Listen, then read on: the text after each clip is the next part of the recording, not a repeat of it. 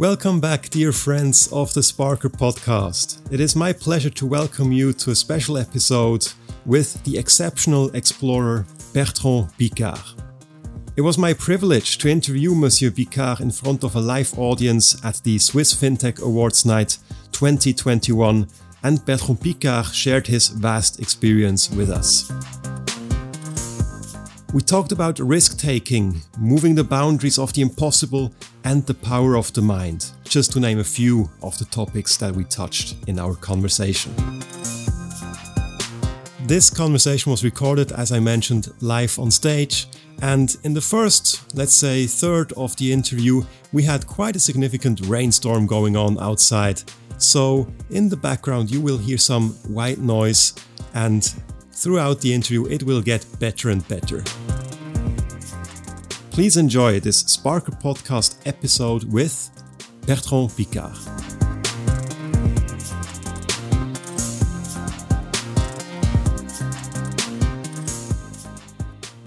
For me, it will be now a personal highlight also to have this conversation with our guest of honor, which is Bertrand Piccard. Of course, Monsieur Piccard doesn't really need an introduction.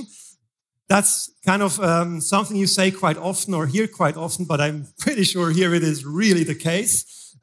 Nevertheless, you all know him as the adventurer, explorer, as the also disruptor and entrepreneur who has many world records under his belt. He had the longest flight in human history with his orbiter balloon, how we circulated around the Earth. We also know Solar Impulse. In the last couple of years, he has also been very much invested in the sustainability technology area, looking for more than 1,000 solutions, profitable technological solutions, how you can deal with the sustainability topic. And I'm very sure that there is a lot to dig into and to have a conversation about. What I didn't mention, that maybe not many people know, he's also a psychiatrist and a hypnosis specialist. So there's so much in this person, and it will be my challenge and my privilege to use half an hour, maybe 40 minutes to try to dig up all the gold that is in this person. So please welcome with me Bertrand Piccard.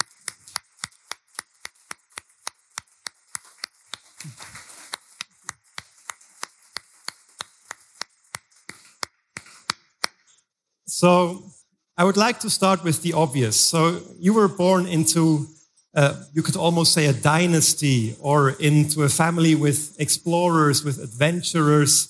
And what your fascination for being very high up in the air, I think that fascination started very early in your life. Can you please bring us back to that time where you realized that this is your passion, the being high up in the air? It was not necessarily high up in the air. It was to be an explorer like the people I met when I was a child. You know, I heard the stories of my grandfather going to the stratosphere.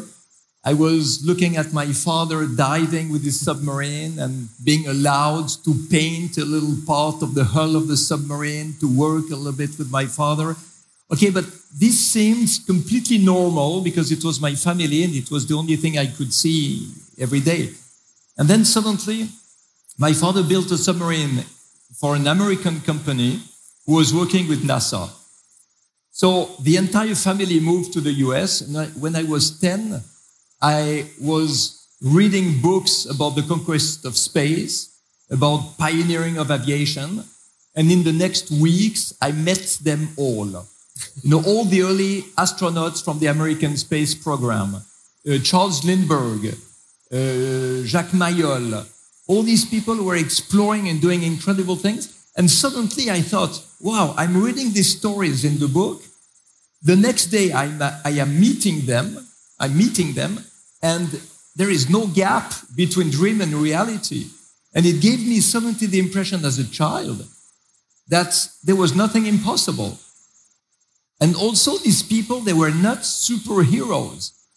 They were people who were taking the time to speak with me.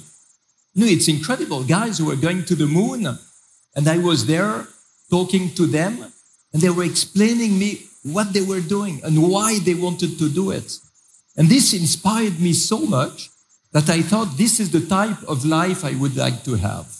And I remember very well, it was in July 1969.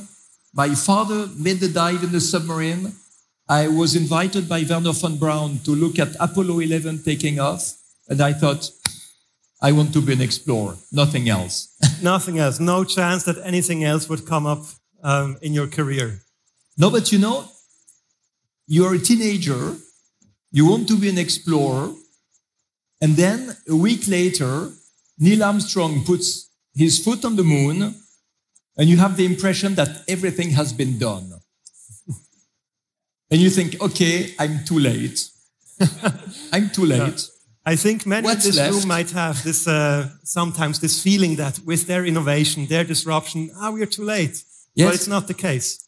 No, you know what happened is that I developed a compass in my heart with a needle that was not showing the north, but showing the unknown and everything that had not yet been achieved. And this needle was just pushing me in different ways. And well, the first thing, nobody had gone down the balcony of my house with a rope. So I tried to do it and was stuck in the middle because of a knot in the rope, and I was screaming, and my father had to put chairs above tables to take me, to recover me. And thought, okay, that's not very successful. But second time, it was a hang glider flying in the sky of Switzerland, one of the first one that was important in Switzerland. And I thought, okay, that's for me. And then microlight. In the beginning, there's a guy who called me, I got the first microlight in Switzerland. I think it's for you. So I went and tried it. And then a friend invited me to cross the Atlantic in a balloon. And I was not a balloonist. But he wanted me because I was a hypnotherapist. And he was afraid of this flight. You know, it's 5 days and 5 nights from America to Europe above the Atlantic Ocean. And he thought I would be his secret weapon to win the race, to manage the sleep, manage his anxiety, manage the cold, the heat. And we won the race. Yeah. And we won the race. And that showed me how great ballooning could be. And then I went into Breitling Orbiter project, creating this project from nothing. And well, you know, it's, you have the spirit, and then you adapt the spirit to everything you do. But you don't know in advance what you're going to do. I never thought I would go around the world in a balloon. I never thought I would go around the world in a solar-powered airplane. When I was dreaming at 11 years old, there was no solar power to fly around the world. But you have to be ready. You have to be ready for everything. And then you see, you check, do I like it or not? I think the only thing I did not try in life is drugs, because I think the benefit is not enough. So I didn't try that. But beside that, I tried a lot of things, and it worked, it didn't work, I liked it, I did not like it, and it just made me going through life until now. That's super fascinating. I didn't know that you met all these big heroes, the astronauts, as a teenager. Now looking back of all these explorers or adventurers, astronauts that you met, and also from your own life, how would you, do you see a pattern of kind of personalities or personality traits that you admire? I mean, you could say astronauts, I'm sure they are courageous. Maybe that's the thing you admire. Maybe it's something else. What is it that gravitated you towards these explorers? Well, I love the people who do things that are considered to be impossible. I met Edmund Hillary, the first guy on the Everest. No, it's unbelievable, because now you have thousands of people to go to the Everest. But when he did it, nobody had gone there. Although the Everest mountain was in front of the Nepalese and the Tibetans for thousands of years. But it was prohibited to profanate the holy mountain. And then you have somebody who comes and breaks the rules and say, I don't care, it's not a holy mountain, it's a block of ice and rocks, and I'm going to get on top of it. And this guy changed the paradigm. And in the astronauts, it was also interesting to see that most of them were test pilots. The Mercury, Gemini astronauts, they were test pilots. Maybe you've seen The Right Stuff. It's a fantastic movie. And they just wanted to do the things as well as they could and so on. But my preferred astronaut, it was Scott Carpenter. Scott Carpenter from the Mercury program is the only one who admitted that he enjoyed it. It's strange, but all the other guys, they went there and said, I had the job to do, I did it well, and I succeeded. And Scott Carpenter was up there in orbit, and he was telling by radio, it's beautiful, I love it, and I enjoy it.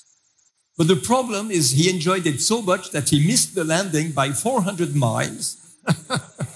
And then he was kicked out of NASA because he was not perfect. But he was the one I preferred. And he's the guy who came for my birthday when I was 12 years old and explained me all that. And I thought, wow, that's a real human being. He admits that he enjoys looking at the Earth from above. The others were too much military. Yeah, so it sounds to me like if you dare to conquer the impossible, you shouldn't aim for perfection. That's not the goal. Or you shouldn't aim for the record or whatever. Yeah. It's more about enjoying it. Enjoying the achievement you have achieved. Yeah. Okay. And when we look at this moving the needle or moving the boundaries and make something that was impossible suddenly possible, what's the fine line between somebody being a lunatic and being a visionary? What happens here? First, you have to understand that the impossible does not exist in the reality. The impossible exists in the mindset of the people who believe that the future will be similar to the past, which is completely wrong because the future is always disruptive. So you need to be disruptive also. You need to be ready to believe exactly the opposite from what you have learned. You need to be ready to do things that have never been done. So you need to learn something else than what you already know. And how do you learn that? There are two ways. One is to be with people who are different from you, because they will teach you other ways to think, and they will challenge you. And instead of saying, no, I am right and you are wrong, you have to do the opposite. You have to think, what if they were right? What would change in my way of thinking? What would change in my life? If I start to think differently, maybe my trajectory in life will not be like this, it will be like this. And this is precisely the direction I want. And then the second thing is to try. There are so many people who are just afraid of trying something new because people will laugh at them if they fail. So I had a big chance. I was lucky enough to fail dramatically once, have everybody laughing at me, and since then, I did not care anymore. People can laugh as much as they want. I learned something.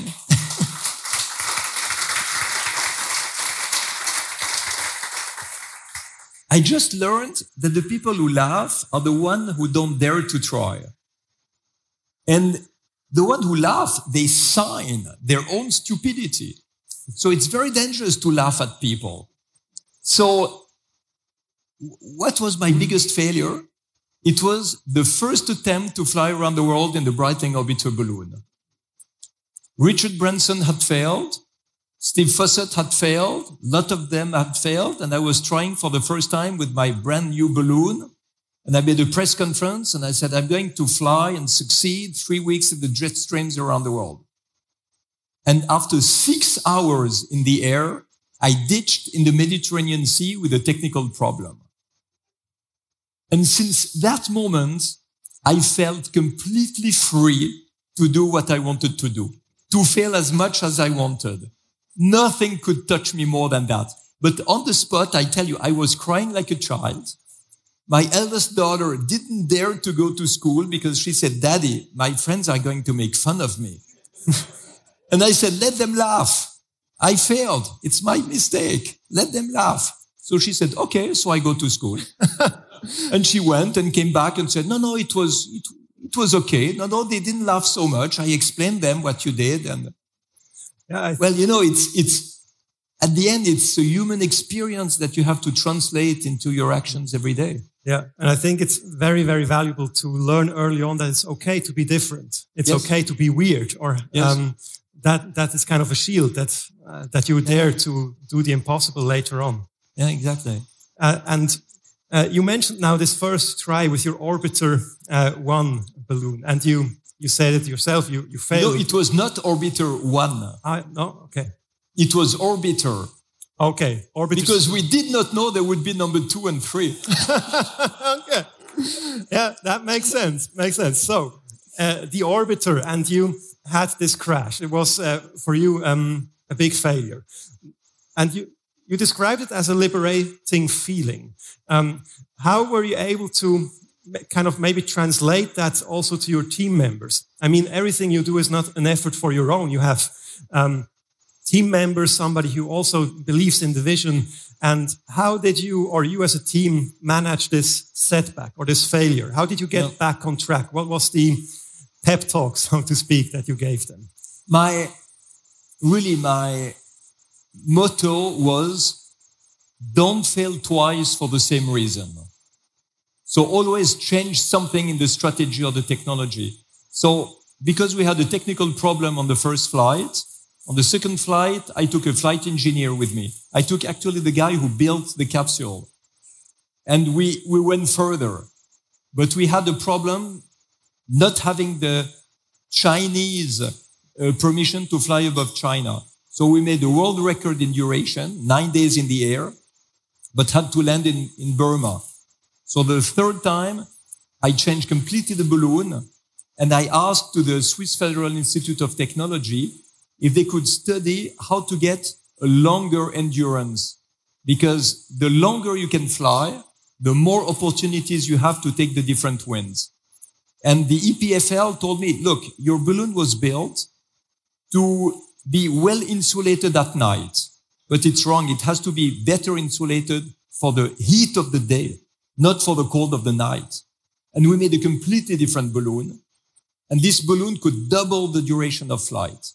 And no other competitors of ours understood that. And even Richard Branson, he had a balloon who was much bigger than mine, 3 times more expensive, using a lot of gas, but after 10 days, he had no gas. And we could fly 20 days with a balloon that was smaller, just because it was more efficient. And if we speak about the Solar Impulse Foundation and all the solutions later on, you will notice that the word efficiency is really the master word in everything I want to promote. Be efficient. Just use less resources to have a better result. And for Breitling Orbiter 3, it was the most efficient balloon, and this is why we succeeded. Excellent. I believe you also mentioned Richard Branson as a competitor. Could you please explain to us why you believe that even though he had more resources and was more larger team and all of that, why didn't he break the record and achieve it? What's the difference? Yeah, Richard Branson wanted to have done it. I wanted to do it, which is very different. You need to enjoy doing what you do. You should not just do something to have one more record in your bio. And he was very busy, so he subcontracted everything. And he jumped in the balloon when everything was ready. So he didn't see that the balloon was badly built, badly designed. And once he just to show you, he called my weatherman. And he said, I give you twice the salary you have with Picard if you come to work with me. No, if you come to work for me, he said, work for me. And my weatherman answered, I don't want to work I don't want to work for anybody. And not for you. I want to work with. And with Bertrand, I work with him. We work together. I'm not working for him. And he refused to join Branson, although it was much more money. So the team spirit was made differently in my team. It was a smaller team. We were friends. We were working together, sharing the problems and sharing the glory. I think there's a little anecdote also hidden in your relationship with that weatherman, I believe. Could it be that you were up in the air, you wanted to double the speed, double the height or something like that, and you had a dispute with your weatherman? No, it was not a dispute. Not a real dispute, but it was really funny. Because he told me, you have to fly at 6,000 meters altitude and about 40 or 50 miles per hour. And if you calculate 45,000 kilometers at 45 miles per hour, it doesn't work with the amount of gas we had. So I tried another altitude and I found 120 kilometers per hour. And I was so proud. And I called him and I said, look, you know what? I'm a really good pilot, you know. I found an altitude where the speed is almost 3 times what you predicted. And he told me, you know what? If you fly too fast, you're going to move in front of the low pressure system and you're going to be kicked to the North Pole. So the question I'm asking to you, so-called good pilot up there, he told me, is the following question. Do you want to go very fast in the wrong direction or slowly in the good direction? Yeah.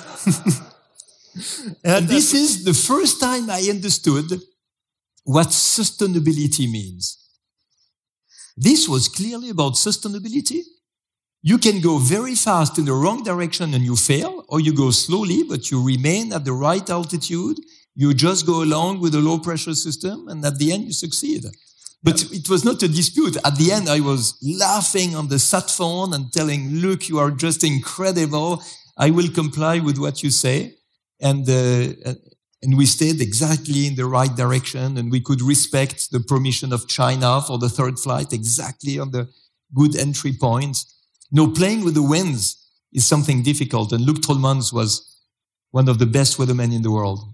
I think it's very impressive that how you explain that you have your crew on the ground, you are in this tiny capsule, in that instance, in the orbiter capsule, and even on your very successful flight, where you made the records and you achieved your vision, there were these very difficult decisions you had to make, I'm sure. So I believe that there was this moment in this tiny capsule. I don't know if it was freezing cold or hot or just, I can't imagine to be in such a small confined space for such a long time. No, it's easy to be in a small space when you know that outside it is minus 50 degrees. Yeah, that's pretty comfortable. You want to stay inside. You don't want to go outside, I tell you. Yeah, sounds pretty comfortable. Yeah. So now I believe you had this moment where you were over Mexico and ahead of you was the Pacific. The Atlantic. The Atlantic, yeah. And the Pacific, we had just done it. Yeah, you went the Mexico, other way around. And then the Atlantic. Yeah, true. You went the other way around. Sorry for that. So, you had bad weather. The fuel you had left, just from simply rationally calculating it, it didn't look too good for the success of the mission. No, it was miserable. Yeah. And then what happens in your mind? We were exhausted. We did a wrong manipulation with my friend Brian Jones, with whom I was flying, and wrong manipulation with a scrubber of CO2. So there was too much CO2 in the capsule. We were suffocating. The wind changed. We were pushed at low speed to the South Atlantic, Venezuela and South Atlantic. And we had 1/8 of the fuel reserves to do the last quarter of the world. So if you calculate, it doesn't match. Yeah. And then we had the fax. It was fax in the time, not emails, from Steve Fossett, who said, you made a wonderful flight until now. I wish you a safe landing in Mexico. And we were thinking, fuck you, Steve. And then what could we do? You know, basically in a balloon, your only degree of freedom is the altitude. If you change your altitude, you can find winds that have a better direction. So although it was very, very expensive in terms of propane to climb, it was the last chance. And I started to heat up the balloon, use a lot of propane, and each time you hear, this is less propane for the Atlantic. But it was a gamble to do, and we're going up, and I called my wife on the sat phone, and I said, we are really in trouble. And I was going up, I said, it's the last chance. We will see what happens. And I was live with her on the phone, really in despair. And in the last 100 meters the balloon could reach, the direction changed 24 degrees to the left. And we're back on track. And we hit a jet stream that took us like a rocket across the Atlantic. So we ended up with 40 kilos of fuel left out of the 3.7 tons from the start, and it was just enough. Just enough. That's just, you said it. But you know why we took the decision with Brian? We spoke about it. Because in advance, we said we are explorers. We're not daredevils. So what is the risk that we accept? We did not accept the risk to die. We both had a family. We did not accept the risk of being permanently handicapped, tetraplegic, paraplegic, or whatever. But we accepted the risk to be cold, hot, hungry, thirsty, wet, anxious, to break a leg or to break an arm. That was okay. We had decided in advance. So when we had to decide to cross the Atlantic, before we hit the jet stream, we did not know if we would really reach the other side. But we were talking about it and said, we cannot imagine that we would live the rest of our life thinking we landed in Mexico. Maybe it was not the good decision. Maybe we would have had enough fuel to cross the Atlantic, and we did not dare to try. So we called the control center that was in Geneva for Breitling Orbiter 3, and we said, we don't care about the fuel, we go for it. And it was the only decision you could take. We were not in an administration limiting the risk. We were explorers and we had to succeed. And maybe we would have ditched. Okay, we would have ditched. But it's better to ditch than to land stupidly in Mexico when we could have tried to go further. Yeah, when you're in this so difficult situation, facing uncertainty, risk, danger, what is it that helps you? Is it courage? Is it kind of an inner assurance, trust that everything will be okay? I could imagine that your background as a psychiatrist or hypnosis specialist helped very much in such a situation.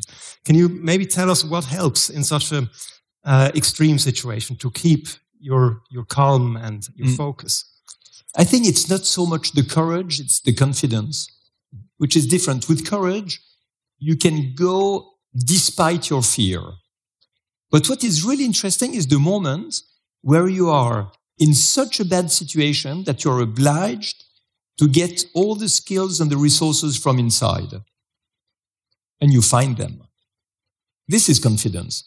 Is when you don't rely anymore to the outside world, because the outside world doesn't give you the answers that you need. You rely because you're obliged to rely on yourself. You rely on what you find inside of you. And inside of you, you have the awareness you need. You have the concentration. You have the performance. You have the skills. You have all the memories also of the training you did. You know, if we had ditched in the Atlantic, we would have used the training we did for ditching. And we would have survived. So the moment of rupture, the crisis, obliges you to choose between being a victim or an actor. If you think you're a victim, you fail.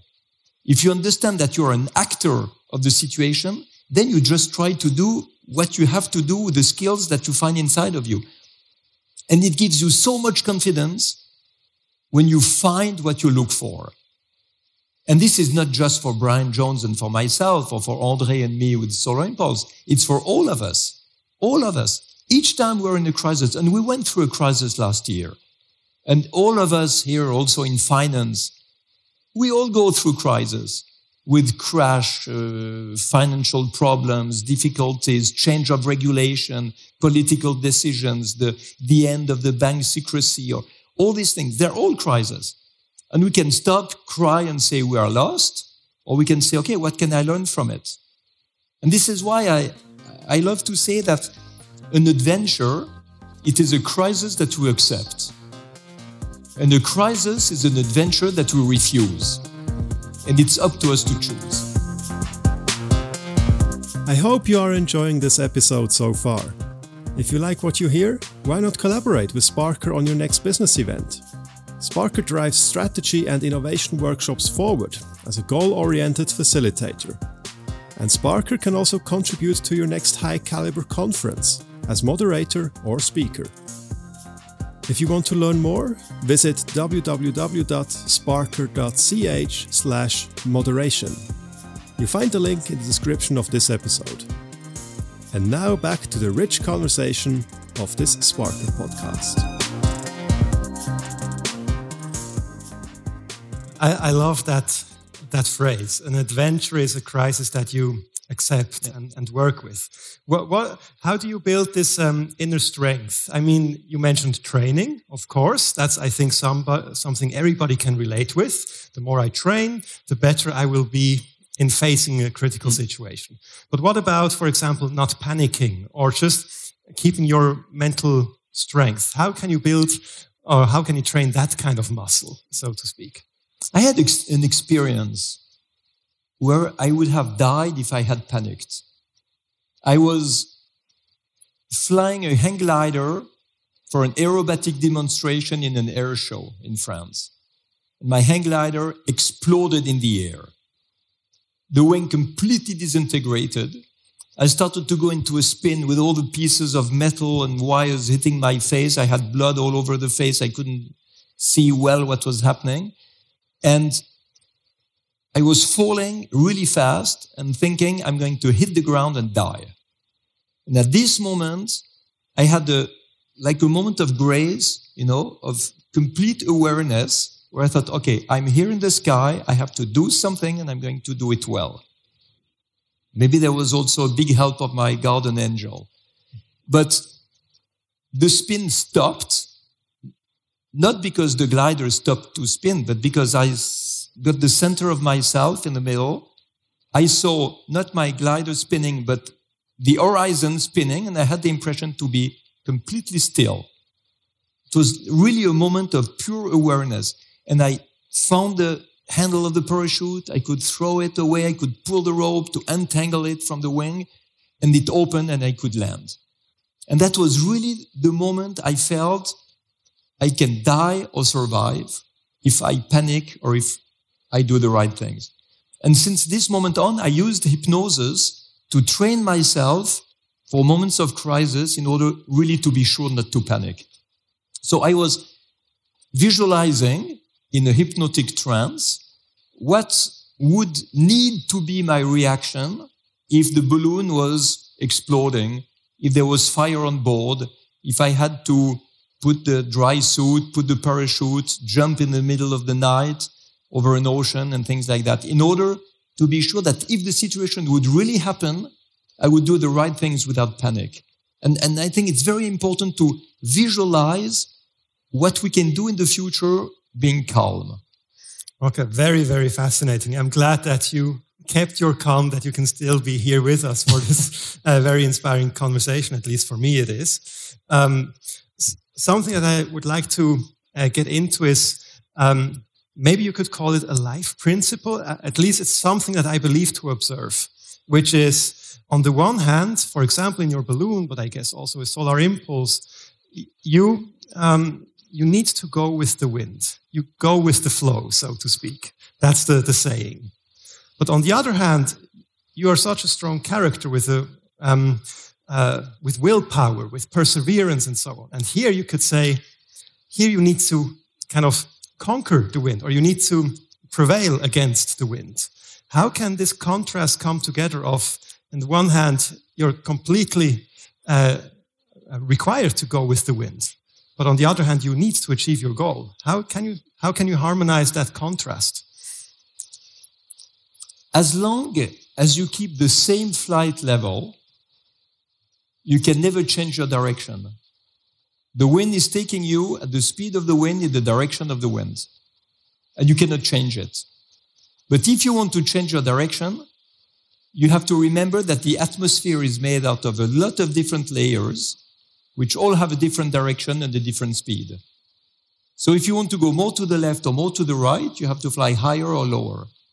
In other words, you have to change altitude if you want to change your direction. And this is a metaphor for life. Because in life, we are pushed by the winds of life. We are pushed by so many things. Just a small virus is changing completely our life. And we cannot do anything against it, except changing altitude. That means try to psychologically, philosophically, or spiritually change our way of thinking, change our way of doing. And if we change altitude in our vision of the world, we will find other influences, we'll find other solutions, other strategies, other answers that will necessarily reorient our life in another way. So changing altitude is really important. And how do you change altitude? In a balloon, you throw out all your ballast. And in life, you throw out your certainties, your habits, your beliefs, your paradigms, your convictions, all the things that keep you at the same level. So when you hear that we have to follow the people who have a lot of certitudes and strong convictions, it's wrong. It's very dangerous to follow people like this because they are on a single direction at a single altitude and they will not change anything. So it's dangerous. You have to follow people who have doubts. I'm not saying hesitations. I'm saying doubts. People who are always thinking, maybe there is another altitude. Maybe there is another way to think. Maybe there is another direction that could be better. And then they challenge themselves, they challenge the team, they challenge the solutions until they find a better altitude and a better direction. And for me, this is the definition of creativity, innovation, crisis management, entrepreneurship. Even art is like this. If you want to create a masterpiece in art, you should change your altitude. You cannot be mainstream. If you are mainstream, you are just going to make a beautiful reproduction of something that already exists. But if you change altitude and you throw out all your ballast, or at least a part of it, then you will create a masterpiece. That notion of the paradigm shift, yes. I think this is happening also with your current endeavor. Is that correct? I think it was once called 1,000 Solutions. But now you overshoot the 1,000 Solutions. Yes. You are. I think you're also looking for this paradigm shift in sustainable technology. Yes. And how to address the sustainability crisis. Yeah. What is happening there? Yes.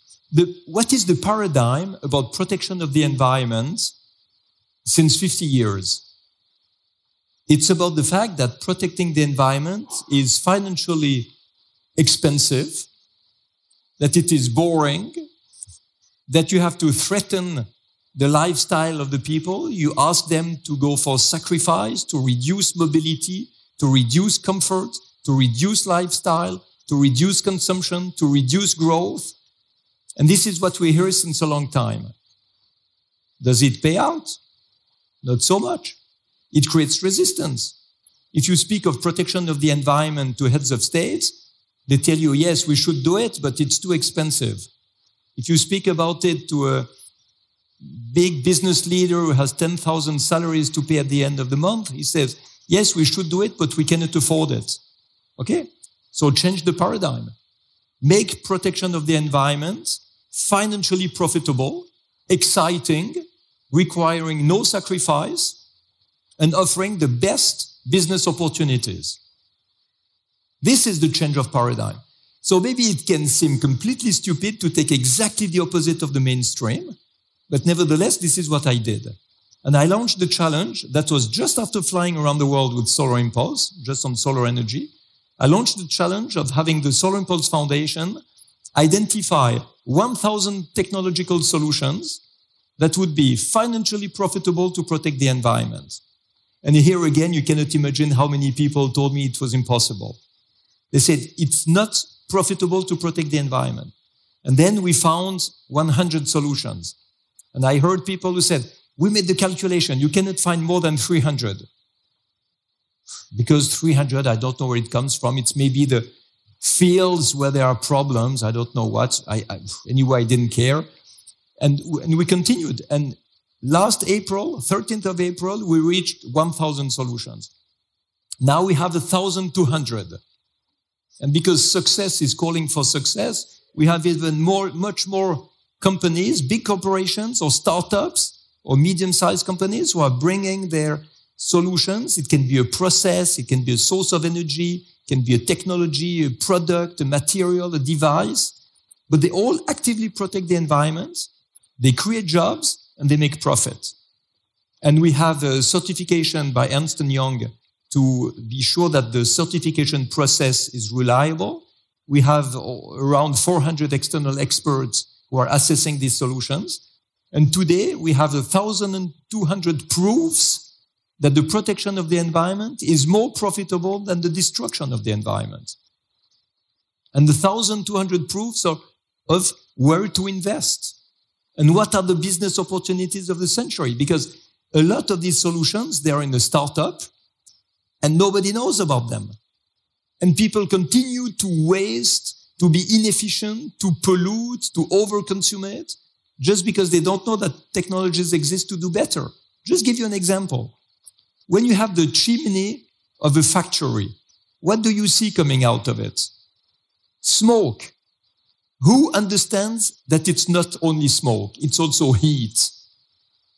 Well, there is a small startup in France who recovers the heat from the factory, stores it, gives it back to the factory. They reduce by 20% the energy bill of the factory, and they create jobs, and they make profits by selling the system to the factory. And you have hundreds of thousands of factories in the world. Huge business opportunity. And it protects the environment, and it's efficient, and it's profitable. So, and there is 1,200 of them exactly like this. Where can people find the ideas? Yeah.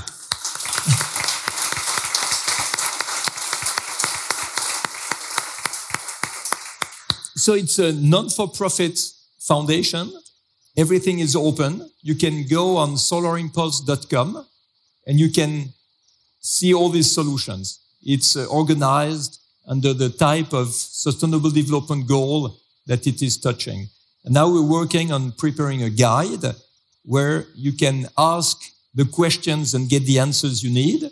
And the next step is for the COP26 in Glasgow in November.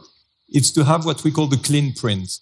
The clean print is the calculation of the economical profit and the ecological profit or benefit that a country can gain by using these solutions on its territory. And we are preparing that for Scotland because the COP26 will be in Glasgow. But we're also having this ready for big corporations, for investors, for other governments, in order to use these solutions, because there is not one solution that will make the miracle. But the miracle is the fact that there are so many solutions. This is a miracle. And it's a bit like the piranha. I love that theory of the piranha. You know these little fish in the rivers in South America? If you go in a river and one of these fish bites you, you hardly feel it. But if you have 1,200 of them who come and bite you, you are a skeleton in 3 minutes. And this is what these solutions have to do against pollution, against climate change. Just used everywhere, they will solve a big part of the problem. It's super fascinating. So exactly that happened, what I feared would happen, that time flies and there would be so much more that I would like to ask you and to have to just keep this conversation going forever. However, slowly but surely we need to close it, and I think that's a beautiful place to do so. But just one or two things I still dare to ask. And what I'm always curious is people like you who have experienced so much, who have dared so much, you have heard a lot of advice or things you should do, not do. what kind of the advice did you hear frequently that is just completely wrong? Usually I don't listen so much to the wrong advisors. Okay. What could I... Yeah, that was a discussion I had a lot with Audrey Borschberg, who was my partner for Solar Impulse. He wanted to always plan everything. And for me, planification is a little bit the wrong advice. Because everything changes before you can implement the plan. So why do you plan? So I was telling Audrey, stop to plan. Just wait for life to show us what we have to do. And he was telling me, but I cannot do that with the team. The team will become crazy because if we don't plan, they will not know what to do. So we came up to a 1 + 1 = 3 solution, you know, him, me, and both of us. So we were telling to the team, this is the plan. In 2 months, 6 months, 1 year, 2 years. But you have to know that this plan is worth nothing because everything will change. So we took a part of him, a part of me. And I think all the people who want to plan everything, for me, it's a wrong advice. What you need to do is to be listening to what life is doing, what life is saying, what other people are saying. You need to be sensitive to what happens. And then you see where the direction goes before it's too late. Hopefully, before it's too late. Otherwise, you fail. Planification or no planification. Is that the thing that you tell or give to your daughters as advice when yes, well, they saw me working like that since they are born. And I always installed the doubt about the certitudes. Never imagine that what you learn is the only truth. And when they were coming from school, I was asking them, what did you learn today? And they were very proud and they told me this is what we learned and so on. I said, okay, very good.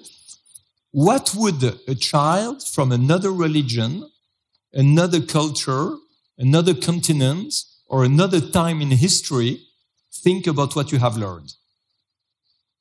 And then they understood that they would have learned exactly the opposite. You know, even history is completely different if you come from Israel or Palestine, if you are French or German, if you are Swiss or whatever. History is different. The culture is different. The facts are understood in a different way. So at the end, you always have to challenge everything. And I told them, ask all the questions. Maybe this is the biggest gift I received in my childhood. I was always allowed to ask questions and to challenge everything. So I was a nightmare for my teachers because I never accepted to do something if I could not understand why I had to do it. But it brought me to be curious, to challenge everything. And my children are like this, and they challenge me. And when I tell them something and they don't agree, they tell me, and we have big discussions. But the motto of my children now is pioneering spirit for life. So I like it.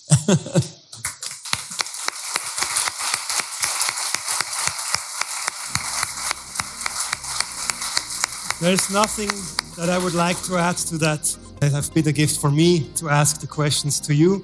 Thanks for being here. Thanks for staying with us. And to all of you, I hope you keep having a great evening. We will continue with our dinner, and it has been a great pleasure. Thank you very much. Thank you for the invitation, Christian. It was really nice. Thank you.